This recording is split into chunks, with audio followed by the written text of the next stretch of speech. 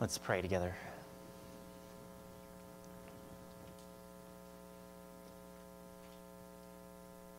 Father, we quiet our hearts now.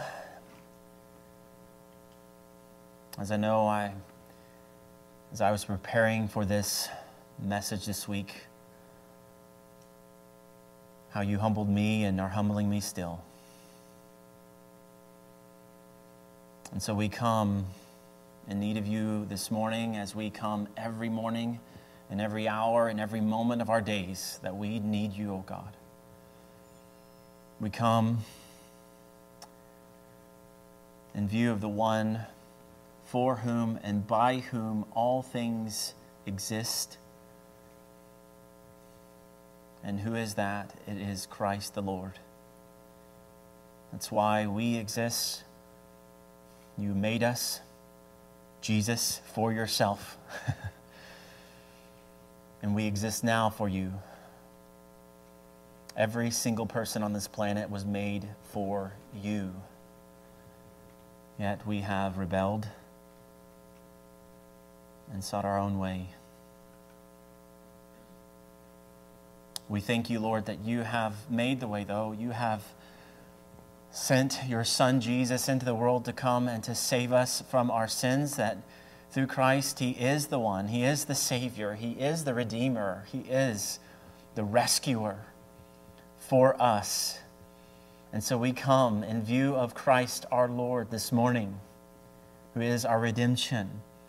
And we come under Christ, and we pray earnestly that you would help us to live under Christ and under Him and in Him and for Him. Help us, Father, we pray, and sanctify us today. Change us today. And help us today that we would see that we're not alone here.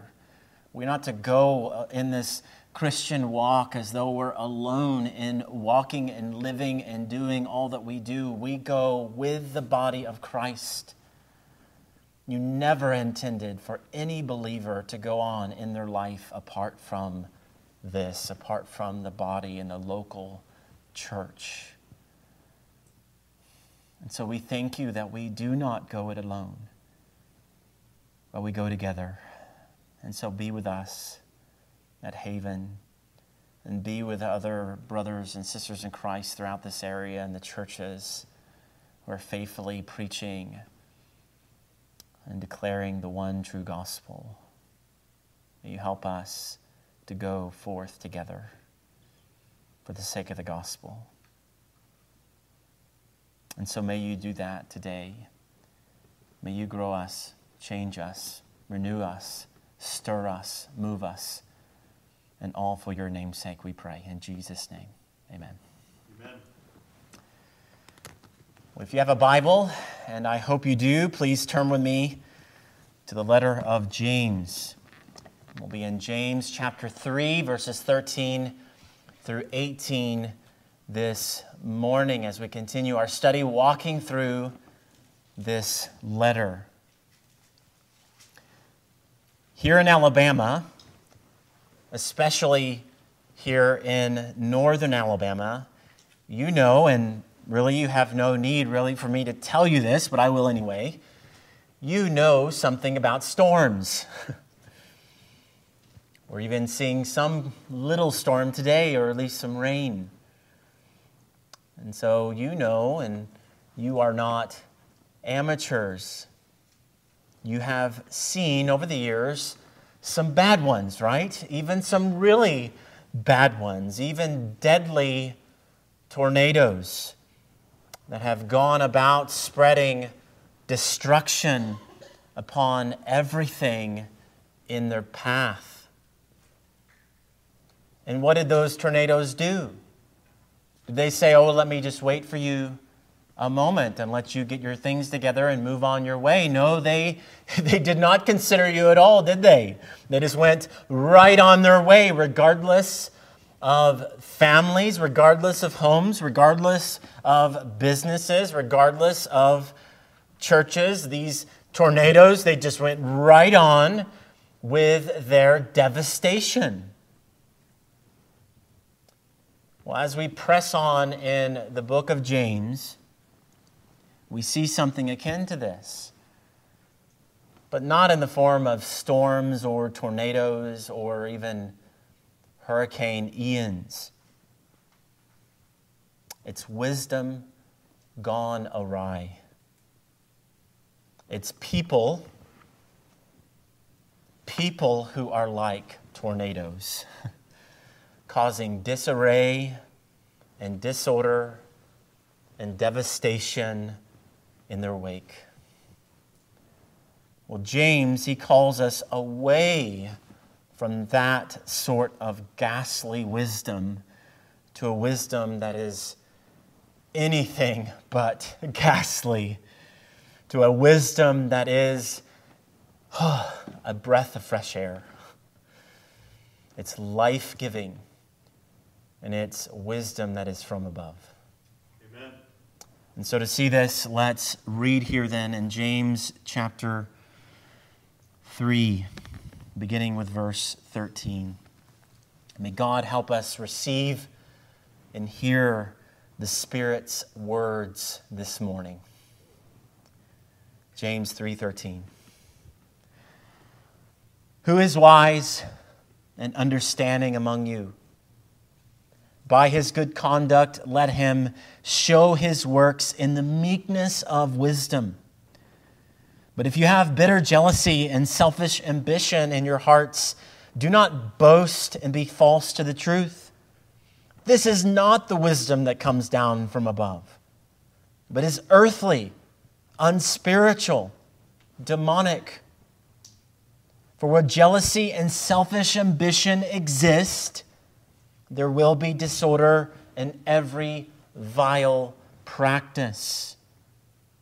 But the wisdom from above is first pure, then peaceable, gentle, open to reason, full of mercy and good fruits, impartial and sincere. And a harvest of righteousness is sown in peace by those who make peace. Amen. Well, as we're now well into this book or this letter of James, as we continue on, and we are, many weeks into it now, we need to come back and back up just a tiny bit to remember what James is about and James's theme. And so the book, or this letter as a whole, is calling all who know Christ by faith to walk in that faith, to be genuine. It's calling for believers to be what they are, to live lives of genuine, real godliness. So no guises. James, he's not about that. He doesn't want a guise and no masks, no facades. What he wants, and he wants to see from you, for those who really know Christ, who profess Christ, is he wants to see the beauty of the gospel in your life. He wants you, and he wants to see you walk really and truly for Christ. And so as we come and continue on then in James in chapter 3, as we have seen and even saw last week as he talked about the tongue, at this point, as I read those verses, you see that that's the theme of James. You might then be legitimately asking, after you heard about the tongue, wait a minute here. How did he go from talking about the tongue in chapter 3, verses 1 through 12, to now going on here to talking about wisdom? It just doesn't make a lot of sense. How does he go from that to this? Well, it's true. James just addressed in full force, and if you were here last week, you probably felt that. As James does, he just continues right on like a bull and tells you like it is. And so he told us like it is in regard to our words. And so we saw then in James 3 that our words are works. Right in line with James 2, verses 14 through 26, where he said, faith without works is what? Dead. And that means if you know Christ, he's saying real faith will not be empty. Real faith will produce real works. And so part of that is that your words are works as well. And so hearing all of that, though, sets us up for what we see here in these verses. His turn here to wisdom, contrary to how it might first seem in just reading this and wondering about this, it makes total sense. So when Jesus, he saves you, if you know Christ this morning, he wants the whole thing. He doesn't want like a portion of your life here and there. He wants everything. He wants all of you, not half of you. He doesn't want half of your life. He wants your whole life, every single part of it. And you'll not find a sort of Christianity, at least arising from Scripture, that is all divided up, compartmentalized, arranged in these separate little cubicles, if you know what I mean. It's the way that many have learned what it means to know Christ today. But that's not the way that Jesus has taught what it means to know Him. Where we say, well, here's the work side of my life over here. And here's the family side of my life over here. And here's the fun side of my life over here. And here's the education student side over here. And then finally, here's the Jesus side over here. And I might overlap the other things, but Jesus is just fine at church on Sunday morning for 1 hour. And He can stay there. And He can stay there in my Bible too. And that's where I'm going to keep Him. Because I've compartmentalized my life in such a way that Jesus has no part in it outside of this time, this morning. Well, I want to encourage you. And not just that, God's Word, James, is commanding all of us to absolutely throw that out. That is not the way that you have learned Christ. That is not the way of the gospel whatsoever. That's not Christianity. And that's not the way that Jesus has set for His followers to follow Him. So saying all that brings us right here to these verses. Right here to the important area of wisdom. Because wisdom affects what? Your life. So it makes complete sense that James is turning here right now. Because he's calling for your life. God is calling for every area of your life. And there is a false wisdom, and there is a true wisdom, a real wisdom. And as James begins here, we see in verse 13 that real wisdom looks a certain way. Real wisdom looks a certain way. And why does it do that? Why does real wisdom look a certain way? Because wisdom is about your life, like you just said, like we just said. And it's about what you do with that. It's about right living. And so it's no surprise that James turns here to wisdom because he's concerned with us living out the reality of our faith if it is real. And if that's a problem, you go back to James. I keep saying John, but James 2:14 through 26, where he addresses that head on. Because if it is real, real faith produces real works. And if it's not real, you won't see a thing. Because it's not real. And so it's no surprise that James answers the question that he asks here in verse 13 the way he does. And so he asks in verse 13, "Who is wise and understanding among you? By his good conduct, let him show his works in the meekness of wisdom." And so this, what he's saying here, is a community or is an exhortation for community-wide wisdom.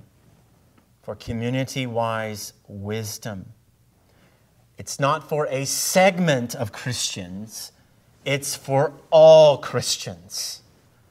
He's not saying, this right here, what I'm saying is only for you who are super spiritual. You know, if you are super spiritual, this is for you. All you other people can kind of stand over here for a moment. I'm talking about those who are really serious about God and Jesus Christ. Well, that's not what he's doing here. He's not leaving anyone out as he's making this exhortation. This is a wisdom that every single one of us, if you claim to know Jesus Christ, we are to be aiming at and we are to have. He's saying essentially, may you all be wise and understanding.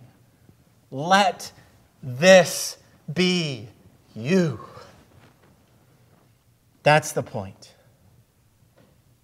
You be this. Now it is here that we might encounter an area at just this point. If the water at your home, your faucet, as you're getting that and drinking that, if it's drawn from a sewer, do you think you might be in a little bit of trouble? Do you think that you would want to drink that water? Well, no, you wouldn't. What you need and what I need is we need good water. We need the good stuff. We don't need all this sewage and all that stuff that comes with drinking anything like that. We need pure water and not like that nasty sewage water. Yet it might well be that many, and maybe even you, are drawing your wisdom from toxic sources. The world is not to be your source for wisdom. Naturalism is not to be your source for wisdom. And if you don't think that's a big deal, that is the default view of every movie, like all of Marvel, that whole thing, DC, all that stuff. That's the default view of that, and everything that's happening within the United States right now is naturalism and secularism. That is not to be your source for wisdom. Religious pluralism is not to be your source for wisdom. All religions are ultimately the same. They're all ultimately talking about the same God. No, they're not. Amen. And they're not. We're not to draw our source from, or wisdom from that source. Relativism, which is what you hear, and most certainly hear in colleges. I did. I basically stood alone in my classroom saying, well, do you believe that to be true? As they said, that's just your view. And I believe this and I believe that. And I said, well, that's all nice and good, you denying truth and all, but do you believe that to be true, whatever you're saying? Well, and they have to admit, well, I guess I do have some view of the truth. Well, relativism cannot be our source for wisdom either. Worldviews that draw from godless sources are in trouble. And it could well be that you have been drawing from those. Is it any surprise that the world does not make sense? And that perhaps your life is a bit messier than you thought it would be, following those sources of wisdom?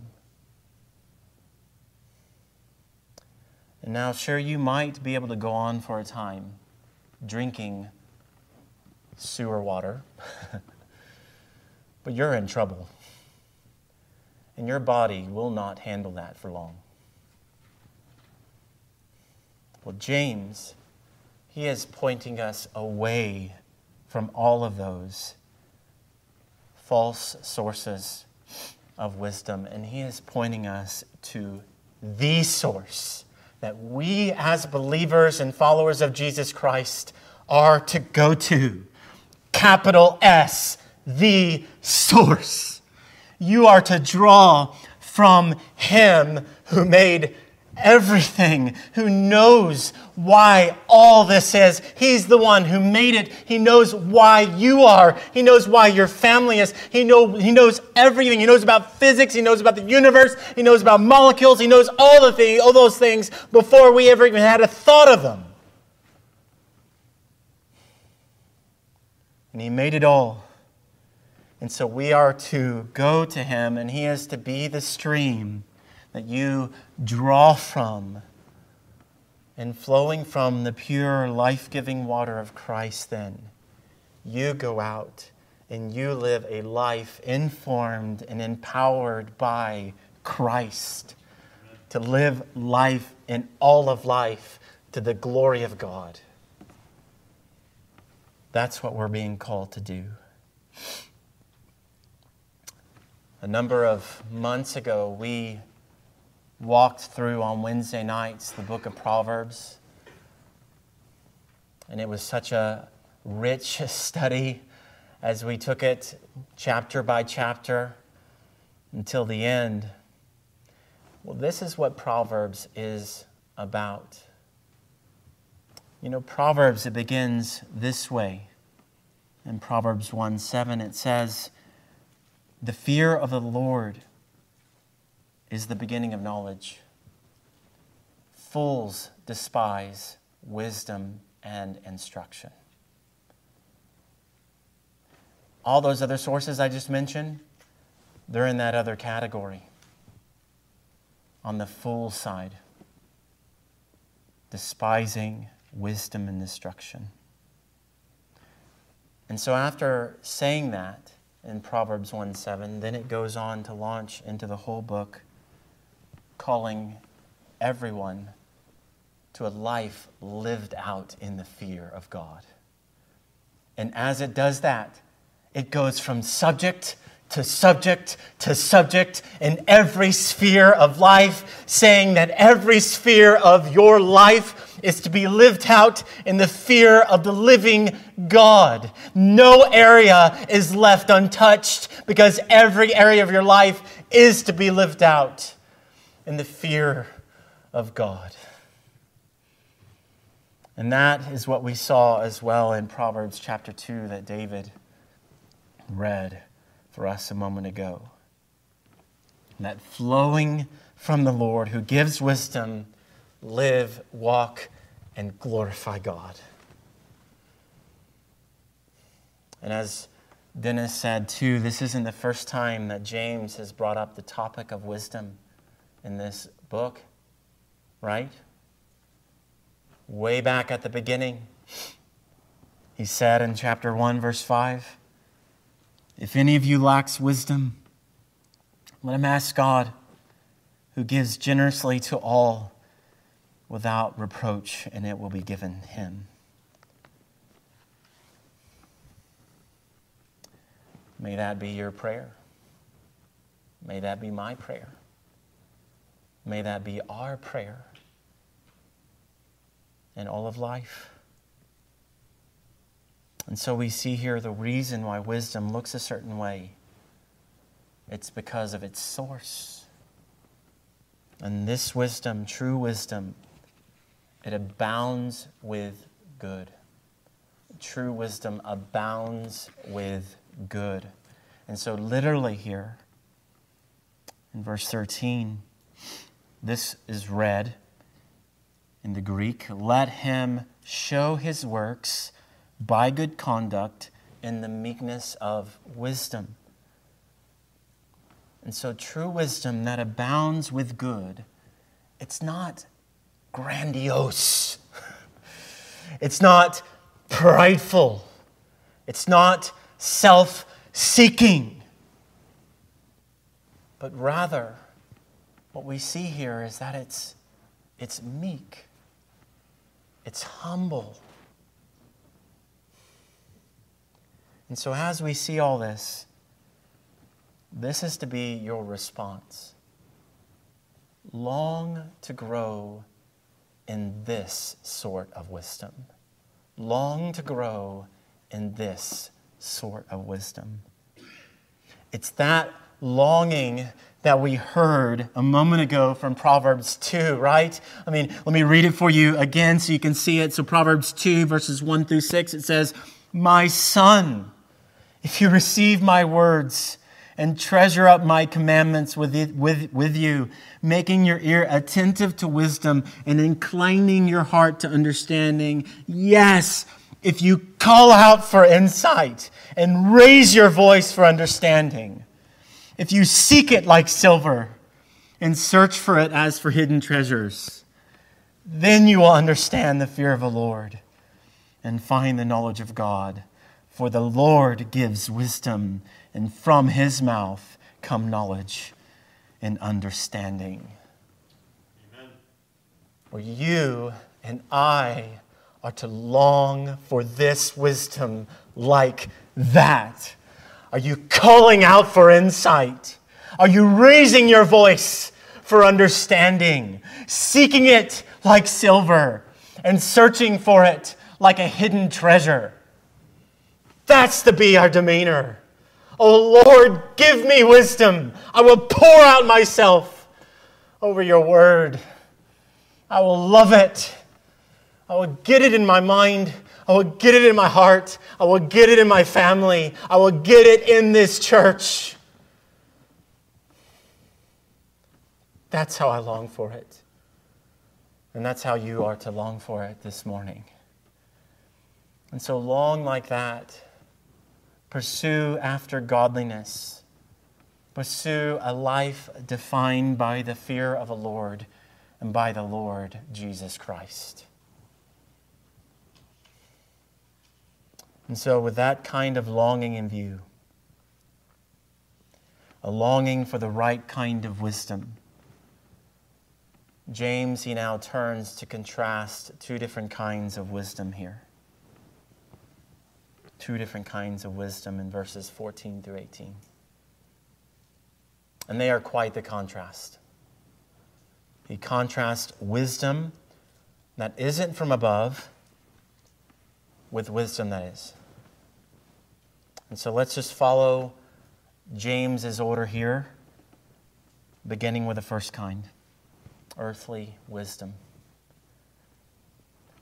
And let's just be honest about this one right off the bat. This sort of wisdom is ugly. This sort of wisdom is ugly. And it is. It is ugly. And I can tell you that from personal experience, not just from the fact that prior to coming to know Christ, I've seen the ugliness, the result of that in my own life. But I've seen this as well. I've seen the tornadoes bring about their devastation. And when I say that, I'm not talking about the weather. I'm talking about people. I've seen people do this. I've seen people waylay so much. They've waylaid their families. They've waylaid relationships. They have waylaid churches. And my friends, it is ugly. And I have seen it far too much than I would have liked. The greatness of this ugliness. And what is that ugliness? And God forbid that it would be here at Haven. But if it comes, this is what it is founded upon. As James says here in verse 14, it is founded upon bitter jealousy and selfish ambition in your hearts. Please hear this now. Do not be fooled. No matter how lofty the argument, this is driving the boat. I say it with urgency because I have seen it. It's a tornado that results from its central source, which is not God, but it is the self. Sometimes we don't see just how ugly this is, and we don't see it for what it is. We might even dismiss it, or even reason it away. Well, God, He does not want us to do that. He does not want you to do that in your life. And He does not want us to do that in our relationships or as a church. And so He tells us plainly that a person living like this way, verse 15, that this is not the wisdom that comes down from above, but is earthly, unspiritual, and demonic. This earthly wisdom results in ungodliness and division. It results in ungodliness and division. And so with this earthly, unspiritual, demonic wisdom, there will be, verse 16, disorder and every vile practice. And what is that? Well, that is a tornado, my friends. And it is vile. Literally, the word there for vile is the word evil. So don't tame it. If you're wanting to make this tame, that tornado going through your family, your marriage, your relationships, the churches, it's evil. And so let me ask you, is that ugly to you?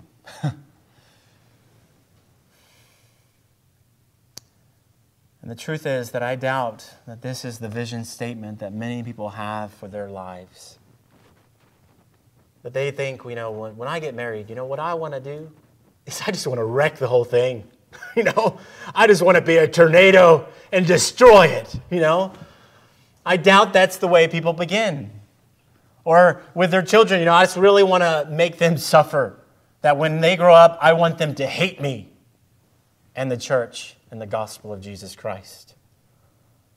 I doubt people begin that way, or they come into the church saying, I just want to wreck this whole community. I want to see people hurting each other, speaking evil against each other. I just want to see dismay everywhere. I doubt that's the way many people begin. Yet, with self at the center, with ungodly sources as their source, and perhaps your source for wisdom, that's where you're heading. And that's where they go.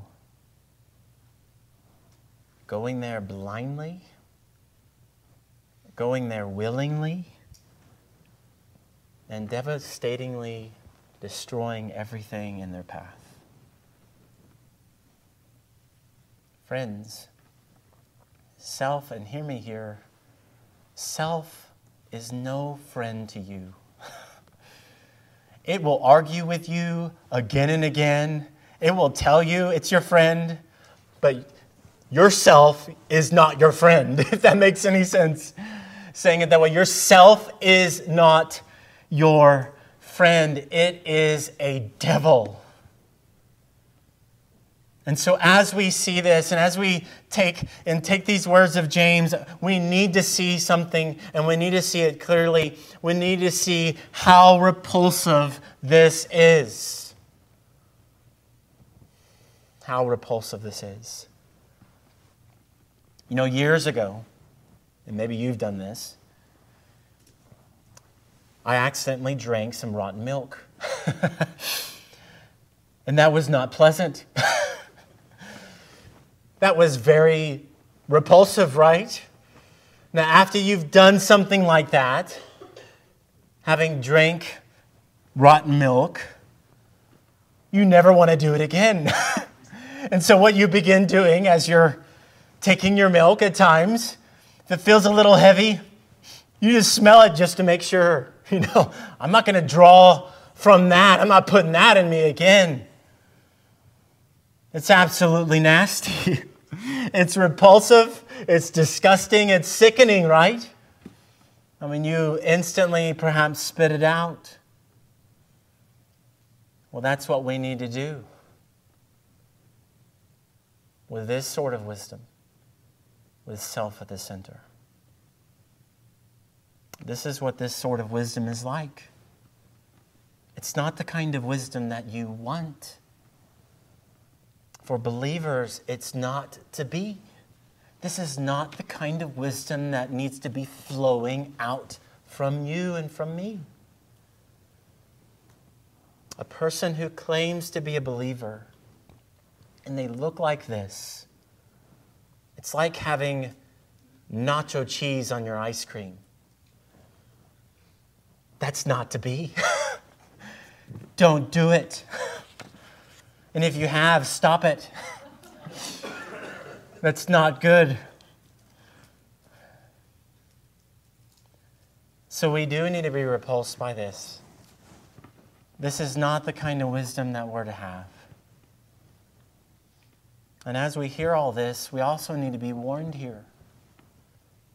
As James is about to talk about peace, we need to beware of a false peace as well. What this is this is having what appears to be peace, but it's anything but peace.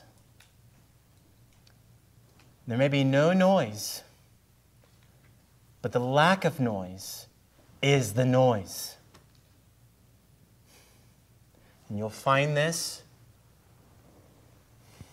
sadly, you'll find this in homes, you'll find this in churches, and you'll find this in countries everywhere. Behind that silence is not peace, but a tyrant. It might appear to be peace on the outside, but inside there are devils, there are snares, and there are traps around every single corner. And that's not the kind of peace that we are called to. Is this fake, tyrant sort of peace? It looks fine, but oh my, people are in chains everywhere. That is not peace. And God does not want us to have that facade sort of peace. Not in our families, not in our marriages, not anywhere.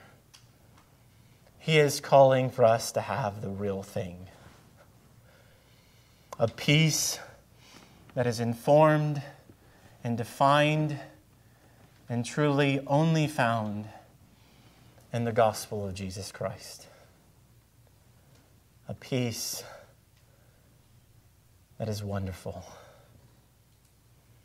And so rather than earthly wisdom, we are to have that other one. We're to have this. We're to have heavenly wisdom. And this heavenly wisdom, it is not ugly, praise the Lord. It is not ghastly. It is beautiful. It is beautiful.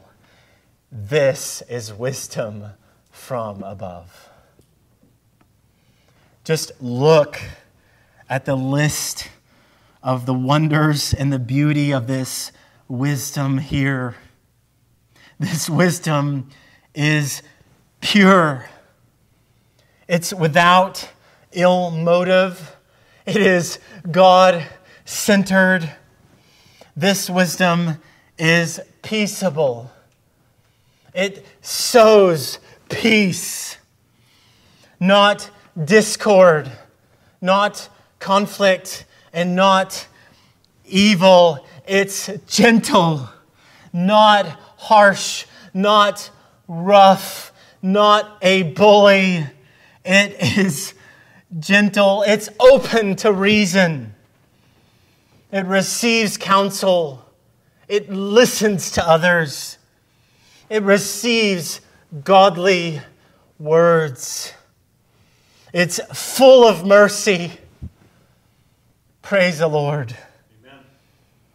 As we saw, as James said in chapter 2, verse 8 through 13, you can look back at that. It's full of mercy. It's full of good fruits, as we saw in James chapter 2, verse 14 through 16. Real faith produces real works. The tree goes out and bears good fruit. It's impartial, as we saw in James chapter 2, verses 1 through 13. Not showing partiality. It's sincere, as we've been called to throughout this whole letter. Beautiful. Wonderful. How many of you would like your homes and your relationships and this church to look like that? Me? Yes. Amen. That's exactly what I want. And I pray that's exactly what you want. And I know that's what you want. And this heavenly wisdom results in a harvest of righteousness and peace, which is what we see in verse 18. He says there, a harvest of righteousness is sown in peace by those who make peace. Now that imagery and the imagery that James is giving here, it draws you in. You want that. And as we look out over our families and relationships and churches, we don't want to find disorder in every vile practice. We don't want to find destruction. We long to see a harvest of purity, to see a harvest of peacemakers, to see gentle men and gentle women, and a host of reasonable people, a host of merciful people, a host of impartial people, a host of genuine, imperfect followers of Jesus Christ.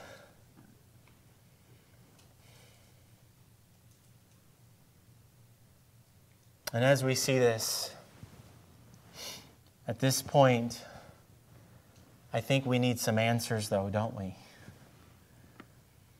We need an answer to the question, how could such a thing like this ever happen?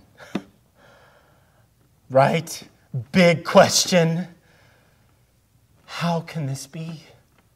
How does this happen in my marriage, with my children, in my relationships, in my church?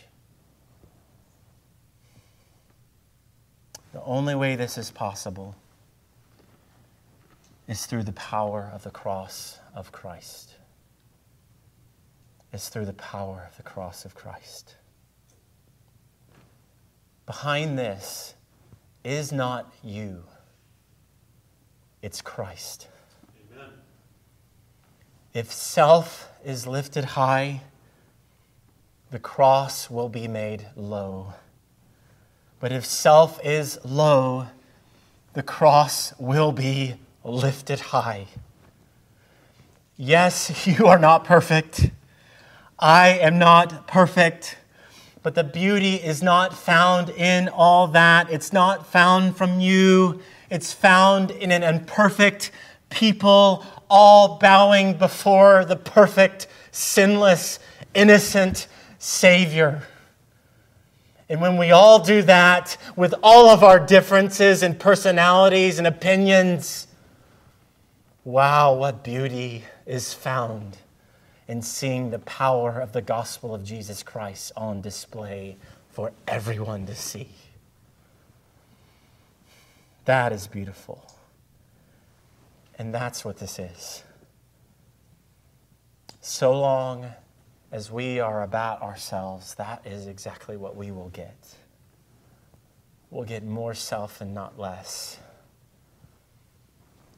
It's only in losing our lives that we find it, that we find our lives.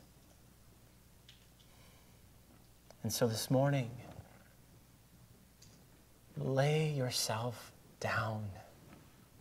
Lay yourself down in your marriage, in your family, in whatever it is, you fill in the blank in this church. Lay yourself down and lift high the cross of Jesus Christ. Amen. Turn away from self and turn wholly to Christ, in whom are hidden all the treasures of wisdom and knowledge, as Colossians tells us. And breathe in. Breathe in the fresh air this morning. Breathe in the beauty of the power of the gospel to bring about something that you never, ever could. Live under the power of the cross and let the beauty of what God can do flow out and over your life. And this morning, that means if you are here and you do not know Jesus Christ, and you have been looking and you've been searching, and you've been crying out, where can I find wisdom? This world does not have it. Well, friend, the only answer is in the one who made you. Amen. And that is in Jesus Christ, who came and died and was buried and rose again to save you. He paid the penalty for every single last sin in your life, every crime against God. He has paid for that. Amen. And when you put your faith in Him, He doesn't say, oh, no, you need to make yourself right first. When you cry out to Him, He says, come, you're mine, and I am yours forever.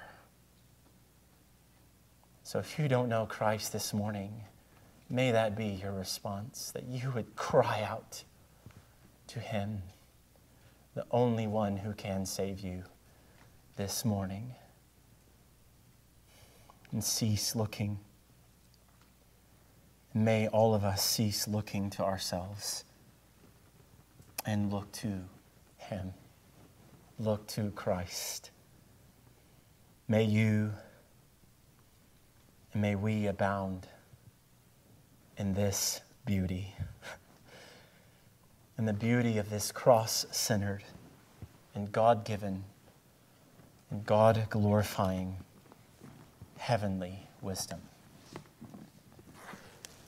May it be. Let's pray.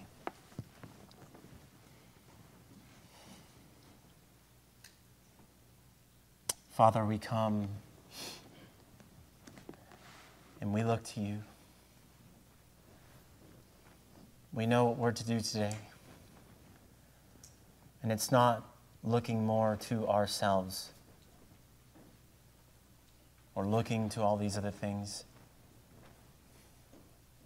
Lord, we say honestly, and we say with all our hearts, we look to you.